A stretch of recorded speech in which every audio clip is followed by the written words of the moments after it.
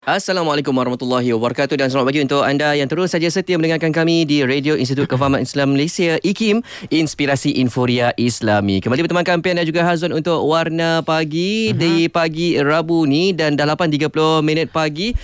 Seperti biasa setiap pagi Rabu kita bawakan kepada anda segmen kesihatan. Ya, dan kita hari ni nak cerita tentang kusta. Kusta yang masih wujud, tajuknya hentikan stigma. Apa yang kita nak belajar hari ini, ilmu tentang kesihatan kita, bersama doktor kita yang sudah pun bersedia di hujung talian, Dr. Rafidah binti Baharudin, yang merupakan Ketua Penolong Pengarah Kanan Sektor TB dan Kusta Bahagian Kawalan Penyakit Kementerian Kesihatan Malaysia.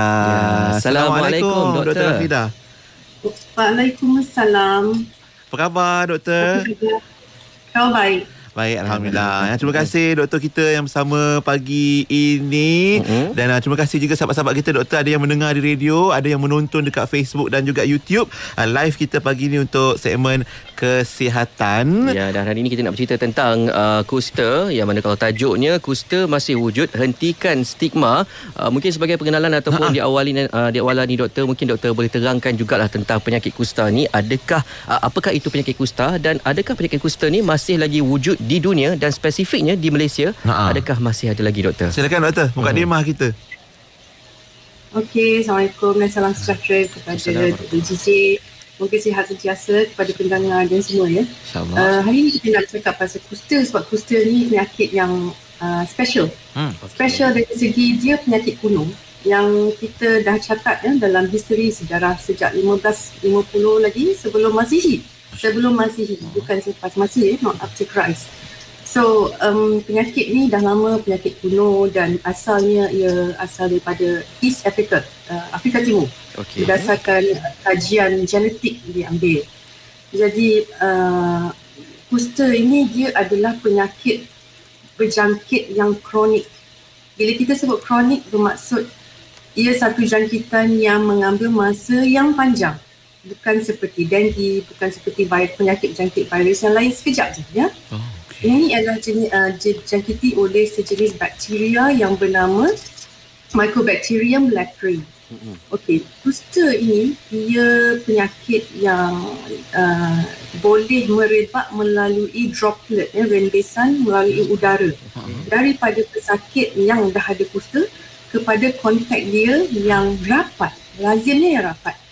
Kalau kita sekadar jumpa one or two times tak kerap ya, kita biasanya susahlah jangan nak dijangkiti. Tapi bila kita cakap pasal pendedahan pada jangka masa yang lama, tiap-tiap hari duduk serumah, makan semeja, jumpa memang duduk serumah, dan maka risiko kepada kontak itu lebih tinggi, sangat tinggi, terutama kepada mereka yang mempunyai daya tahan diri yang lemah, mempunyai penyakit-penyakit kronik yang lain.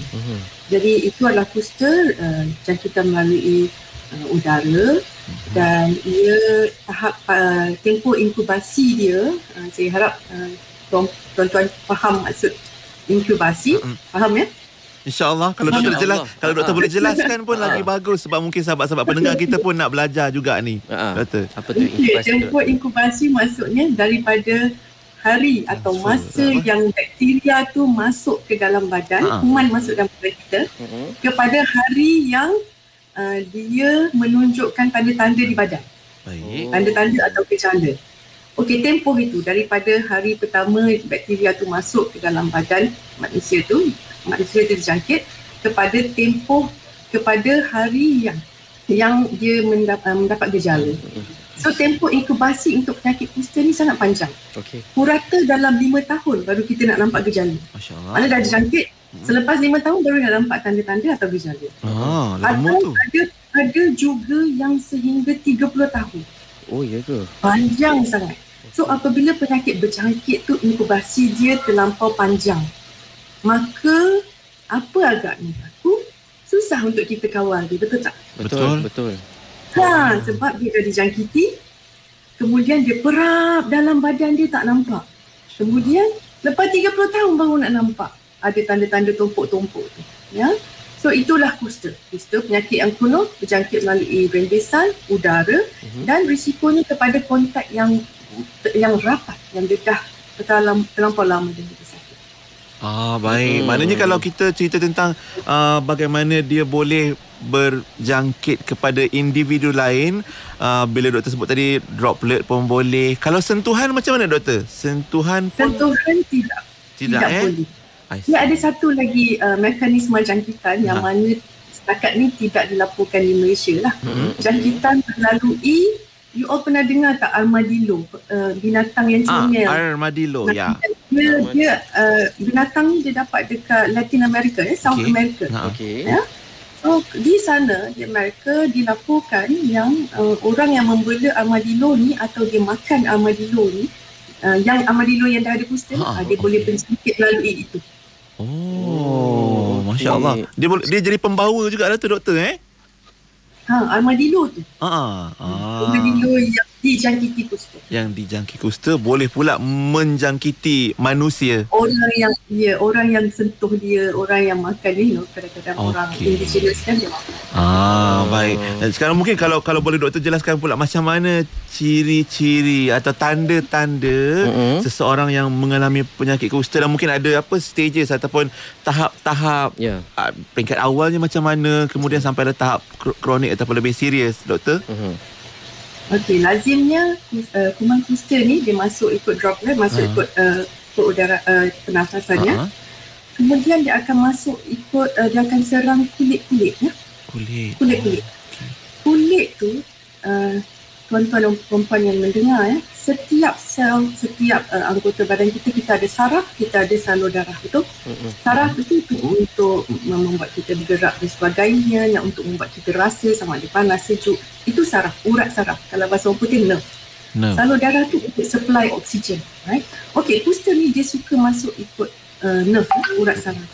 So apa akan jadi? Manifestasi kusta yang pertama, yang awal adalah tumpuk putih atau tumpuk berwarna merah tembaga yang tidak gatal. Itu manifestasi awal. Dia elok lagi kalau manifestasi awal satu tumpuk je kita boleh kesan dah pesakit. So sekarang ni masalahnya susah untuk pesakit nak kenal pasti sama ada itu kusta atau penyakit kulit yang lain. Betul? Bukan pesakit saja, bukan orang awam saja. Doktor pun kalau tidak berpengalaman, tidak didedahkan dengan perawatan penyakit kusta ni, doktor-doktor pun, healthcare worker pun dia susah nak kenal pasti sama ada tumpuk putih atau merah tembaga yang tak gatal tu kusta atau tidak. Dia boleh confuse dengan penyakit kulit yang lain. Itu tanda awal kusta. Seperti yang saya cakap awal tadi, dia suka attack urat saraf. Selain daripada tu, kuman kusta ni dia suka serang dekat bahagian-bahagian yang hujung-hujung yang salur darah tu tak banyak.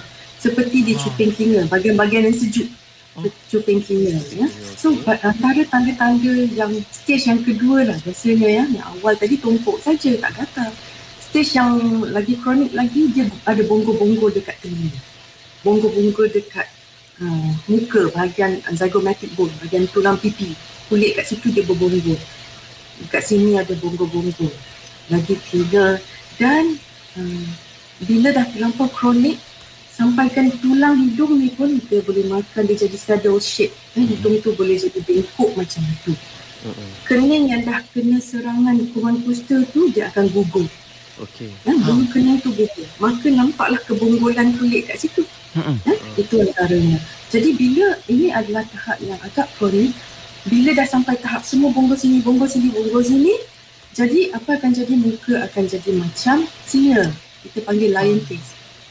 Jadi itu yang tahap yang kronik. Yang nombor 2 lah. Yang lagi teruk bila dia sudah menjadikan seseorang itu kudung, jari kaki dan tangan kudung. Jadi kaki tak boleh nak angkat dah. Kaki tu just terjatuh macam tu, nak jalan susah. Itu bila dah kuman kusta terlampau kronik, dia attack dekat urat saraf, dia attack dekat semua urat saraf dekat kulit. Dan bila dah jadi macam tu, pesakit takkan boleh rasa bila dia pijak kaki dia, betul tak? Sebab urat saraf dia rasa dah tak ada. Urat saraf dah kena makan dah daripada oleh pemangku situ. Jadi deria saraf dah tak ada. Deria rasa dah tak ada. So bila dia pesakit pijak tulang ke apa ke, dia tak rasa, maka jadi ada jangkitan kuman yang lain pula. Daripada itu dia melaratlah ada jangkitan kuman yang lain pula. Makan tu yang jadi teruk sampai jadi berkudir-kudir, sebenarnah dan sebagainya. Aduh, itu yang kronik dan sangat kronik. Tak pernah pergi jumpa doktor ataupun tak pernah pergi jumpa doktor sampai macam tu tahap kecacatan kudung-kudung. Dari tahap ke tahap tu kan doktor kan agaknya lebih kurang average lah kan ikut kajian dan penyelidikan. Berapa lama dari satu tahap awal kuman tu menyerang parts badan kita sampailah tahap sampai kaki boleh hilang dari rasa, tudung dan sebagainya, itu berapa lama agaknya makan masa tu doktor? Ia bergantung kepada individu. Yang itu kita tak boleh nak cakap. I see. Kalau orang yang daya tahan diri dia, antibody dia kuat. Antibody tu apa? Kalau bahasa lazimnya saya selalu cerita dekat pesakit saya, antibody ni macam askar you lah. Allah jadikan ada askar dalam badan kita untuk lawan penyakit-penyakit atau radang-radang yang ada dalam badan. Betul? Kuman ke apa-apa antigen masuk. Yang sihat dia ada antibody yang kuat dan banyak. Bagi mereka yang tak sihat ataupun yang mempunyai penyakit kronik lain seperti kencing manis yang tidak dikawal, penyakit kanser yang memerlukan ubat yang merendahkan lagi antibody seperti ubat steroid, ubat anti kanser dan sebagainya, semua ini akan menyebabkan individu tu makin lemah. Jadi bila bercakap pasal stage, tahap-tahap tu, ia bergantung kepada daya tahan individu tersebut, nombor satu. Nombor dua, bergantung kepada pendedahan, tempoh pendedahan dia. Kalau dah tiap-tiap hari 24 jam dia terdedah, maka beban booster yang masuk dia dah tepulah banyak sebab setiap hari dia didedah. Tapi kalau macam jarang-jarang mungkin lambatlah dia punya stage tu. So dua perkara ni, environment, apa makanan dia makan, nutrisi, tak bernutrisi. Kalau you jenis orang yang tidak memakan makanan yang bernutrisi, orang-orang yang tidak berkemampuan, maka dalaman you memang tak kuat lah. Betul tak? Tak cukup protein untuk menghasilkan antibody askar-askar, kita perlukan nutrisi yang cukup. Protein, zat-zat vitamin dan sebagainya. Okey, baik. Tadi doktor ada cakap pasal tentang tempoh inkubasi antara waktu kuman tu masuk sampailah gejala tersebut timbul pada diri kita. Dalam tempoh tersebut doktor, yalah kita pun tak tahu sama ada kita dijangkiti kuman tersebut ataupun tidak. Tapi dalam tempoh tersebut ada tak mungkin cara untuk kita detect ataupun mematikan kuman tersebut ke sebelum ianya timbul menjadi gejala doktor? Okey. Itu pasal saya berterima kasih kepada IKIM FM dan lain-lain media kerana bantu KKM untuk mewawarkan penyakit kusta ini. Penyakit kusta ni kalau kita tak memberi kesedaran, maka tidak akan ada orang datang ke depan bila dia nampak tanda-tanda tu. Betul tak? Betul. Nah, kita nombor satu, kita akan membezakan antara penyakit kulit kusta dengan penyakit kulit yang lain. Kepada pendengar di sana. Seperti yang saya dah cakap, terangkan awal tadi. Penyakit kulit kusta ni, tanda dia biasanya tumpuk putih. Okey. Di mana dekat tumpuk tu bulu dah, kalau siapa yang berbulu, biasanya bulu dah tak ada lah dah kat situ. Okey. Tumpuk putih dan tak rasa. Kalau kita ambil pin, doktor biasa cara doktor nak bezakan antara tumpuk kusta ataupun psoriasis ataupun vitiligo. Vitiligo tu bahasa Melayu sopak. Ataupun panau, jangkitan panau dan sebagainya, psoriasis ke apa. Doktor akan ambil pin ataupun biasa kita panggil orange stick lah. Dia akan cocok-cocok dekat tumpuk putih tu. Bila dia cocok, dia akan tanya ada rasa tak? Dia akan cocok dekat tempat yang normal, yang tak ditumpuk. Dia biasanya kalau kusta, pesakit akan kata kuranglah doktor, kurang rasa. Pin tu tajam kan? Atau langsung kata tak ada rasa langsung. Okey. Jadi itu perbezaan dia. Kusta dia dah hilang, dia akan rasa kurang atau tak ada rasa langsung dekat tumpuk tu. Kalau ambil pula kapas pun tak ada rasa juga. Dari sentuhan yang lembut pun tak rasa. kalau kita ambil test tube tu, taruh pula air yang panas, suam-suam. Okey, taruh test tube tu dekat tumpuk tu pun tak rasa panas. Dia hilang sebab dia punya saraf tu dah habis kena attack dengan kuman kusta. So itu tanda-tandanya jadi kepada pendengar, jika ada tumpuk-tumpuk yang tidak gatal, segeralah ke klinik kesihatan kita untuk disaring. Selain daripada test yang saya cakap tadi, kalau indikator dia menandakan lebih kepada kusta, doktor akan buat torehan lah. Torehan tu torehan kulit sikit aja, dia ambil jus daripada kulit tu, dia akan buat dekat slide dan tengok bawah mikroskop lah, ada tidak kuman kusta. Itu antara saringan awal lah ya, untuk mengesan saringan dan mengawal kejap lagi kita nak berehat kejap doktor untuk pusingan pertama ni. Pusingan kedua kita sambung sikit lagi lah tentang macam mana nak menjalani saringan, nak mengesan. Dan dalam masa yang sama, adakah kusta ini boleh melibatkan faktor genetik? Maknanya kalau ada keluarga kita yang terdahulu pernah kena kusta, adakah kita ada risiko untuk menjangkiti pula ataupun mewarisinya daripada keluarga kita? Kita akan sambung untuk perkongsian segmen kesihatan kita. Dr. Rafidah Baharudin bersama kita pagi ini untuk kusta masih wujud, hentikan stigma. Ya, betul. Dan untuk sahabat semua yang menonton kami secara live di Facebook IKIM FM dan juga di YouTube channel IKIM pun, anda boleh ajukan soalan, termasuk juga perkongsian-perkongsian ataupun apa saja poin-poin yang disentuh oleh doktor tu, supaya kita sama-sama dapat manfaat daripada topik kesihatan kita pagi ini berkaitan kusta. Dan kita nak berehat dulu, kita kembali selepas ini terus bersama kami hanya di Warna Pagi, Inspirasi Inforia Islami. Warna Pagi IKIM, Inspirasi Inforia Islami. Bagi anda yang berada di sekitar Lembah Kelang, anda boleh dengarkan kami di frekuensi 91.5 FM. Kembali bertemankan Pian dan juga Hazwan untuk Warna Pagi. Dan kita masih lagi bersama menerusi segmen kesihatan pagi ini, bercerita tentang kusta, yang mana Dr. Rafidah Baharudin dari sektor TB dan kusta, bahagian kawalan penyakit dari Kementerian Kesihatan Malaysia bersama kita pagi ini ya. InsyaAllah. Jom Dr. Rafidah kita sambung. Cuma tadi kita tinggalkan soalan tentang genetik. Macam mana komen doktor tentang faktor genetik dan kusta? Ya, silakan doktor.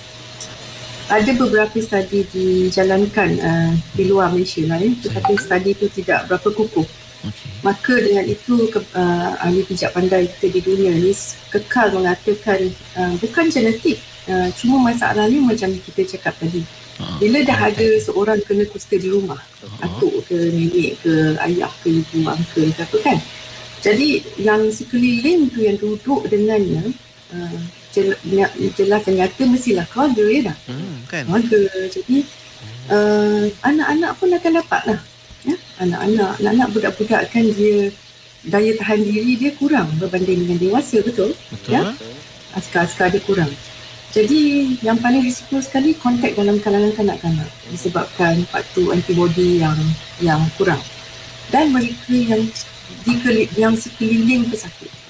Jadi bila dah berlaku satu keluarga kena, banyak kes kita terutama dalam kalangan orang asli dan juga suku kaum Penan di Sarawak, mereka kalau Kota Piana selalu pernah pergi kampung orang asli, cara hidup mereka sangat interaktif.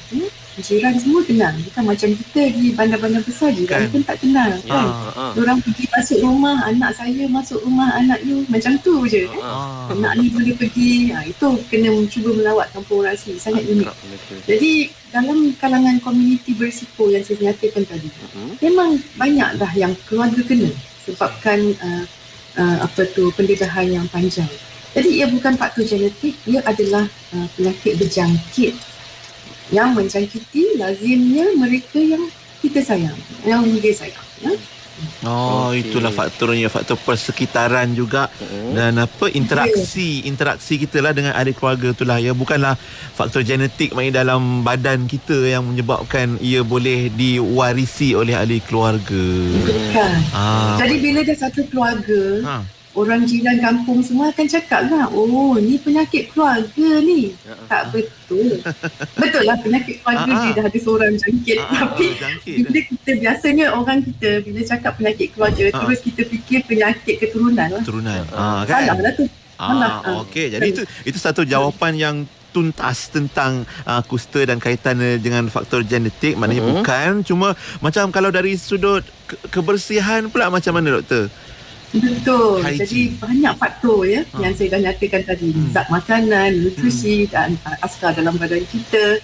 tempoh pendedahan, kalau persekitaran pun tidak bersih, ya, apa jenis kuman pun boleh ada. Betul tak? Bukan sekadar kusta. TB, lagi apa lagi? Kencing tikus punya kuman, leptospirosis boleh ada, ya. Jadi kita, dalam Islam pun cakap kebersihan itu separuh daripada iman. Jadi kenalah amalkan kebersihan. Kebersihan yang ialah supaya kita sentiasa sihat, dan amalkan cara hidup sihat. Supaya askar-askar dalam badan kita, dengan dua faktor yang bagus ini, askar-askar dalam badan kita dia membiak, banyak lebih banyak. Okey. Cuma mungkin ada juga sahabat kita yang tertanya-tanya tentang tajuk kita, sebab awal tadi kita cerita, doktor dah jelaskan tentang apa itu kusta, tanda-tandanya, saringan, dan mungkin sebelum kita tambah banyak lagi poin berkaitan dengan saringan dan juga stigma. Adakah sebab tajuk tu kusta masih wujud, adakah kusta masih wujud, doktor? Spesifiknya kalau macam dekat Malaysia ni. Kat Malaysia ni, sebab ramai mungkin dah sedia maklum macam pusat kusta dekat Sungai Buloh tu sebelum ni pun di convert kejap jadi pusat kuarantin untuk COVID, rawatan COVID maksud saya. Jadi adakah masih wujud, doktor? Memang wujud. Setiap tahun kita laporkan, masih wujud. Setiap tahun kita laporkan kes baru, kes baru di antara 180 ke 210 macam tu, 220. Tidak banyak, tetapi itu kes barulah. Kalau bercampur dengan kes berulang, kes berhenti rawatan, dia akan tambah dalam 10-20 lagi lah. Jadi memang wujud, dan berdasarkan kita punya rekod, dia ada golongan-golongan berisiko yang kita sekarang ni di KKM hendak telah pun membuat strategi-strategi dan akan sentiasa mengatur strategi-strategi yang bersesuaian, khusus tertumpu kepada golongan berisiko. Untuk pengetahuan Azwan dan Fian, warga asing sendiri di Malaysia menyumbang sebanyak 35 ke 43% daripada keseluruhan kes kusta. Kita tidak boleh lupa, kita tidak boleh elakkan ini, sebab negara Malaysia ni lokasinya strategik, ekonominya berbanding dengan negara yang pendatang itu lebih kukuh. Jadi negara-negara yang mereka ni endemik, kusta tu memang orang kata berbanding lebih tinggi jauh daripada Malaysia. Seperti bagi contoh Indonesia, Filipina, Myanmar, Kemboja, Nepal, India. So negara-negara yang saya sebut ni memang beban kusta dia berganda lah tinggi daripada Malaysia. Jadi pekerja-pekerja asing yang datang, dia ada saringan kulit yang menyeluruh dilakukan oleh kanal klinik Promema.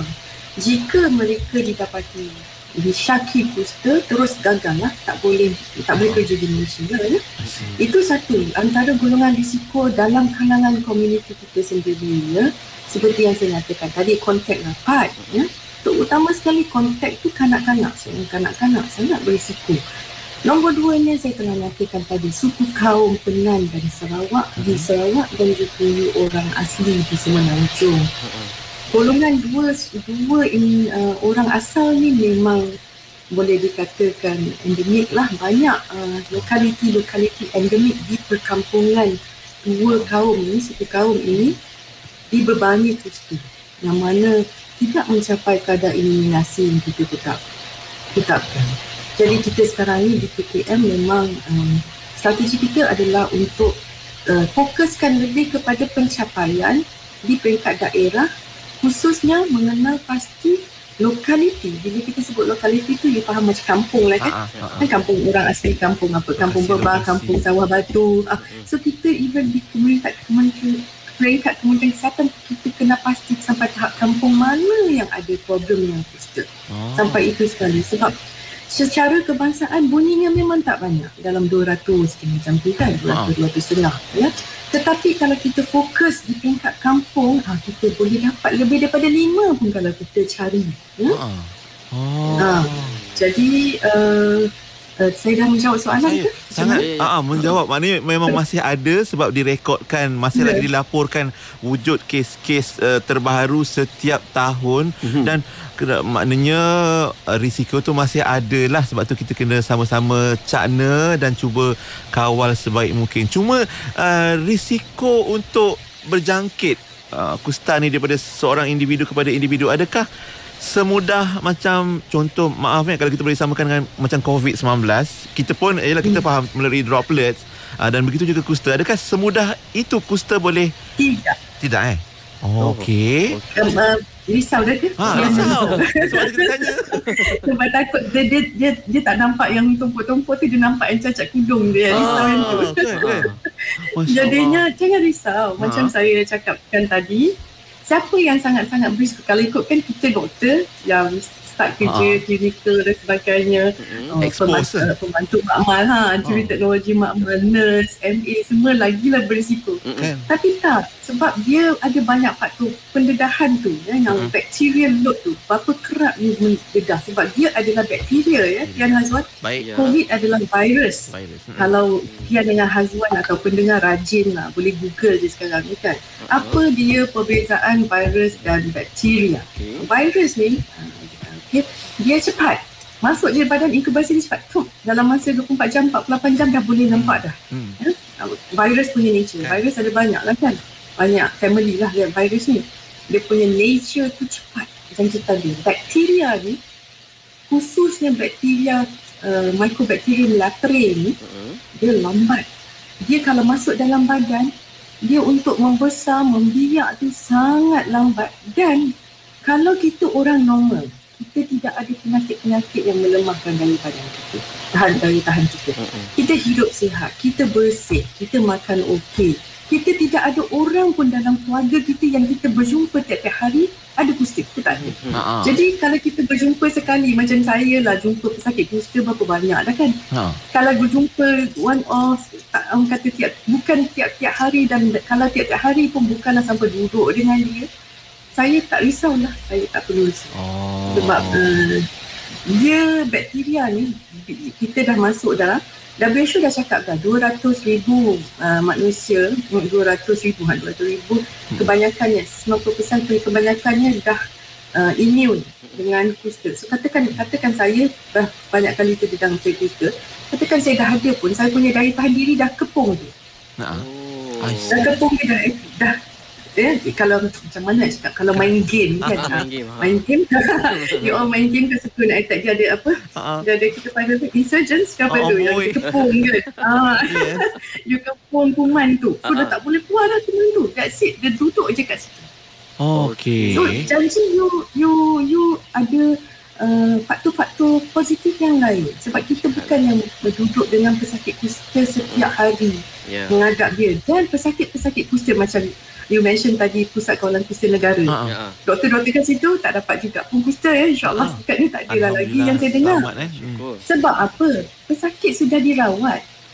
Saintis mengatakan dengan satu pemberian dos saja, satu kali ambil saja, dia boleh hilangkan tahap infectious. Pesakit tu dah tak infectious dah. Rawatan kusta sangat panjang, bergantung kepada jenis kusta. Kusta ada dua jenis, paucibacillary dengan multibacillary.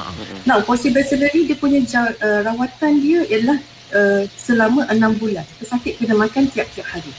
Multibacillary dia punya rawatan dia adalah selama 1 tahun. Pesakit kena makan tiap-tiap hari.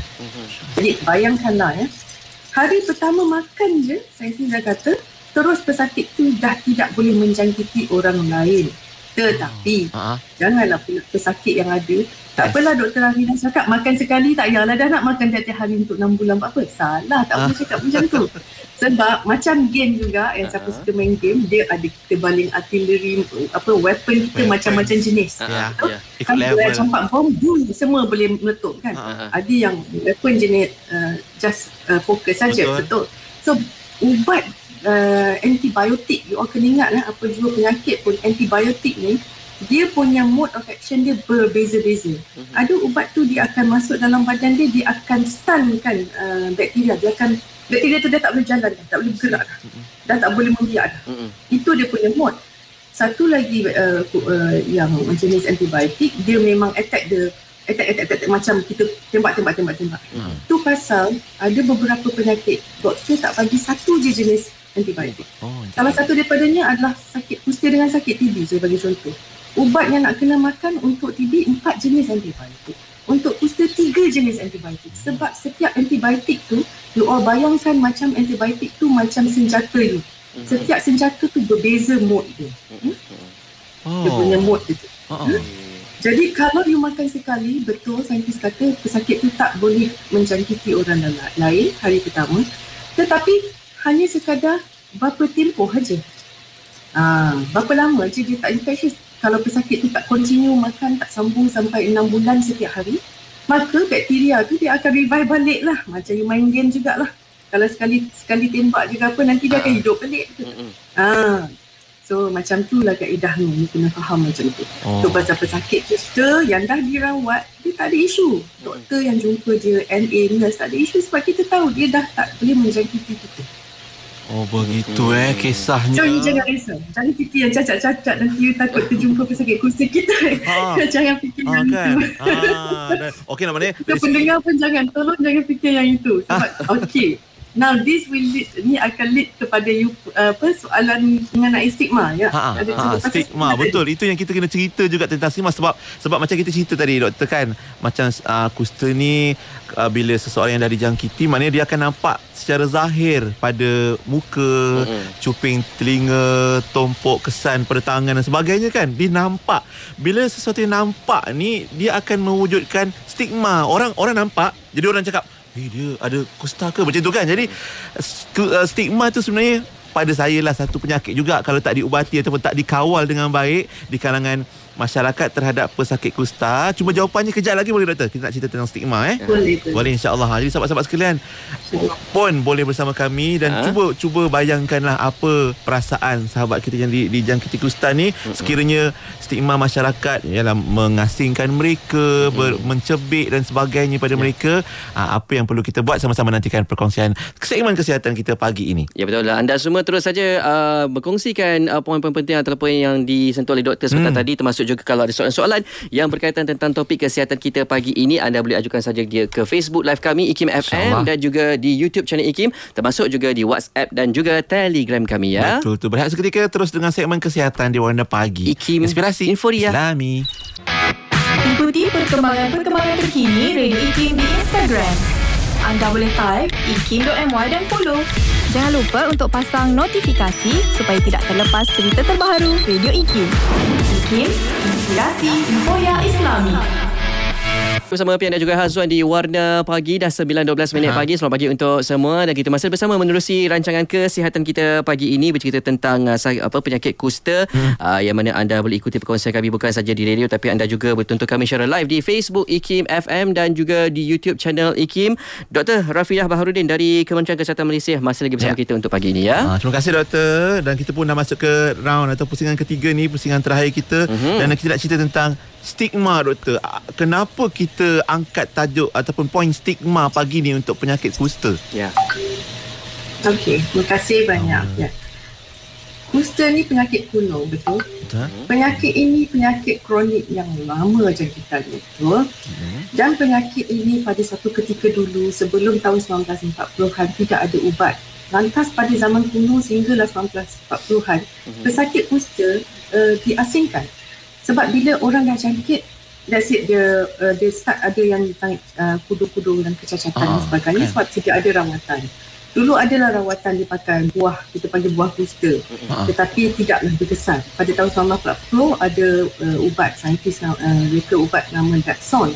So kita pun start pakai antibiotik nama Dapsone tersebut. Masa kemudian itu kita ada nampak perubahan dan kita yakin memang kusta tu boleh sembuh. Mereka yang datang di peringkat awal memang tidak ada kecacatan, jadi tidak perlu risau. Daripada tumpuk tu dia makin dah makan ubat, tumpuk tu makin kurang dan kebanyakannya sudah okey, sembuh sempurna. Tetapi bagi yang datang lambat dah sampai ada tahap kecacatan yang kekal, kita tak boleh nak buat apalah. Bila dah kecacatan tu, betul tak, kita cuma rujuk kepada rehabilitasi. Jadi sebabkan idea-idea atau pemahaman yang lapuk yang masih kekal sehingga hari ini sampaikan orang sangat-sangat takut dengan penyakit kusta ni, kita hendak basmikan itu. Jadi bila ada stigma, bila orang luar atau keluarga luar tengok pesakit kusta ni rupa paras ni macam ni, ada tumpuk-tumpuk yang nyata ya. bukan sekadar tumpuk, sebab itu sudah berbonjol-bonjol, muka berubah macam muka singa. Maka dapat tahu pula memang dia ni kusta. Maka akibat daripada pemahaman lapuk yang bahawa kusta itu penyakit keturunan sebabkan satu keluarga kena, sedangkan ia adalah penyakit jangkit, ya? Dan dulu-dulu punya pemahaman bahawa jangan dekat, ya? Kusta boleh kena melalui sentuhan, ya? Sebab zaman dulu mana ada kajian, betul tak? Kita bercakap pasal penyakit daripada tahun 1550 before Christ, ya? Sebelum Masihi. So time tu mana ada saintis buat kajian, tak ada pengkajian, ya? Jadi pemahaman ni masih kekal di minda masyarakat kita. Jadi bila ada pemahaman yang kekal ni, ya, dia tak nak juga move daripada pemahaman yang mengatakan kusta ni makan je antibiotik, ikut je cakap doktor, dia akan sembuh. Tak nak masuk dalam minda diorang. Maka stigma tu berterusan. Terutama dalam komuniti yang duduk dengan pesakit kusta atau keluarga yang berkusta tersebut. Ya? Jadi orang akan mula mengasingkan, menjauhkan diri. Kalau di kampung tu, ya, ini pengalaman saya sendiri. Tahun lepas saya pergi ke kampung di Ulu Grit, Ulu Perak, di Grit sana. Ni ibu semualah dekat kampung Sungai Ciong. Pesakit ini, dia tahu dia ada kusta. Ini saya merujuk kepada orang asli. Dia tahu dia ada kusta, dia suami dan isteri dah cacat-cacat. Apa dia lakukan ialah dia bawa diri. Itu kita panggil self-stigmatization. Stigma ni dia ada beberapa jenis.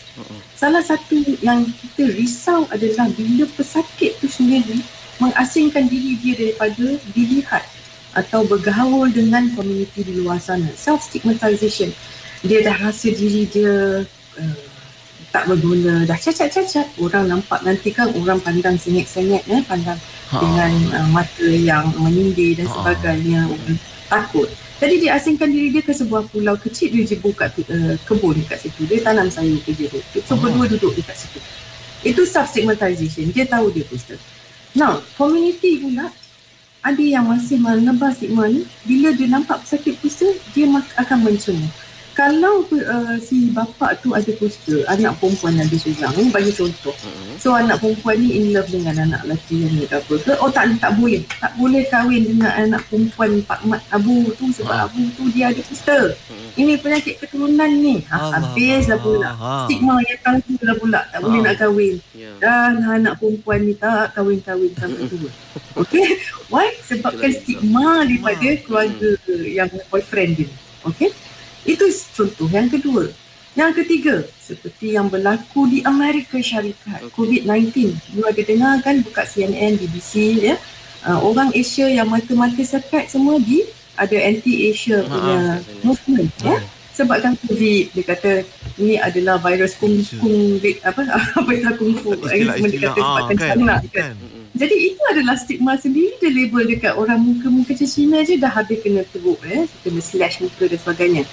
Ini adalah ciri-ciri stigma lah yang juga berlaku pada kusta. Apa akan jadi? Pesakit kusta susah nak pergi sekolah, ya. Kadang-kadang stigma daripada orang keliling bukan itu saja. Kalau dalam golongan pendidikan pun susah juga, ya. Jadi nak dapat kerja pun susah, ya. Sebab orang tengok, dia ni kusta. Tak payah cakap kusta, TB pun ada juga stigma. Kita tinggal dapat laporan, ya, employer majikan tak nak ambil sebab dia ada TB dan sebagainya, ya. Pihak institusi tak nak ambil sebab pelajar tu ada TB, ya, risau. Jadi stigma ini kita kena hapuskan. Itu pasal tajuk kita adalah kusta ni masih wujud.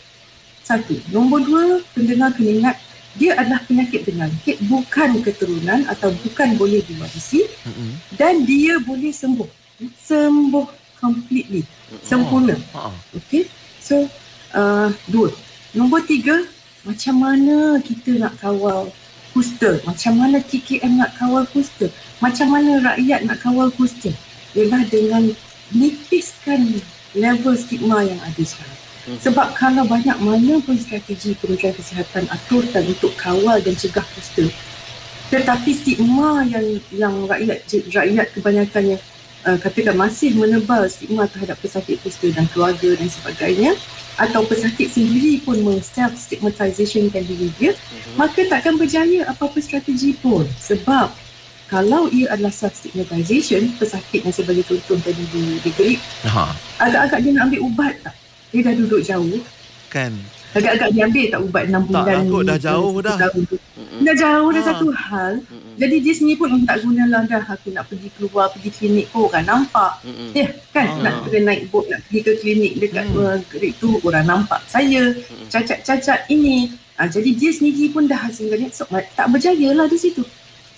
Kita buka lah klinik kesihatan dekat dengan kampung tu pun tak berjaya lah juga. Sebab stigma. Komuniti pun stigma. So, komuniti kita, orang Melayu, Cina, India, sebab kita kena ingat kusta ni yang golongan berisiko saya dah cakap tadi, orang asli suku Kenan. Tetapi dalam rekod kita ada juga Melayu, Cina, India dan lain-lain etnik. Ada. Tetapi tidaklah, sekadar insiden dia tidaklah setinggi orang asli dan kaum Kenan. Ya? Jadi, kalau katakan orang kusta, orang India, orang Melayu, Cina ni pergi ke klinik, klinik kesihatan, dengan dia dah ada cacat, dah kudung dan sebagainya, agak-agak duduk dekat ruang menunggu tu, dekat klinik tu. So, kita nak latih rakyat kita, pendengar kita, jangan stigmakan sakit-sakit kusta.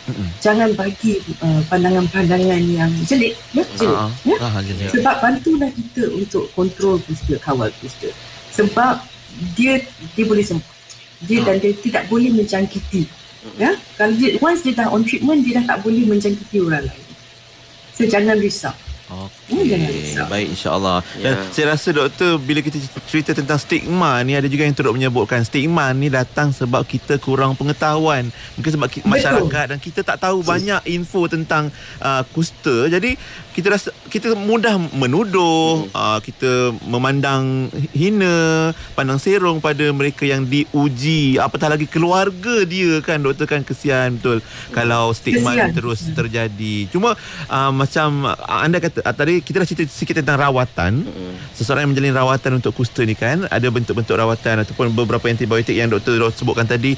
Boleh tak, ada tak satu benda yang boleh trigger kembali pesakit kusta ni, ataupun mungkin bakteria dah berinkubasi dalam badan, ada tak satu perkara yang boleh menyebabkan trigger dia untuk jadi lebih serius atau kronik, doktor? Dia bergantung kepada beberapa faktor jugalah. Lagi sekali saya cakap, nombor satu, katakan pesakit tu sudah ambil ubat selama setahun, tiba-tiba kita doktor kata okey, dah tak ada dah, tumpuk-tumpuk dia dah makin pudar, dan kita cek balik, turis balik, tengok dah tak ada sangat dah bakteria, memang dah kurang dan kosong. Tetapi lepas 5 bulan tiba-tiba dia tumbuh balik tumpuk tu. Kemungkinan boleh berlaku jika beberapa perkara berlaku. Nombor satu, kita akan siasat semula lah. Dia ni pengambilan rawatan dia waktu dulu tu komplit tak? Lengkap tak? Ingat saya sebut tadi, dia setiap hari selama 6 bulan. Tapi kita bagi dia tempoh sampai 9 bulan untuk habiskan rejim rawatan tu, untuk posidacillary. Jadi kita nak pastikan setiap dos tu diambil atau tidak. Atau dia ada banyak rompong-rompong yang dia tinggal. Dia tidak ambil mengikut ketetapan. Satu, jadi mungkin juga ada faktor yang dia punya dos dalam yang dia dah ambil tu tidak cukup. Jadi maka dia punya bakteria tu disebabkan faktor luaran yang mana persekitaran dia masih utuh, masih ada keluarga dia yang ketiga, yang keempat masih ada kusta yang tidak dirawat, tidak dikesan. Dia ada 2-3 faktor yang mana menyebabkan seseorang itu boleh flare up balik, boleh bakteria tu boleh tumbuh hidup balik. Jadi kalau berdasarkan rekod kita, kes berulang ni sangat sikit, tak sampai 1% pun, sikit sangat.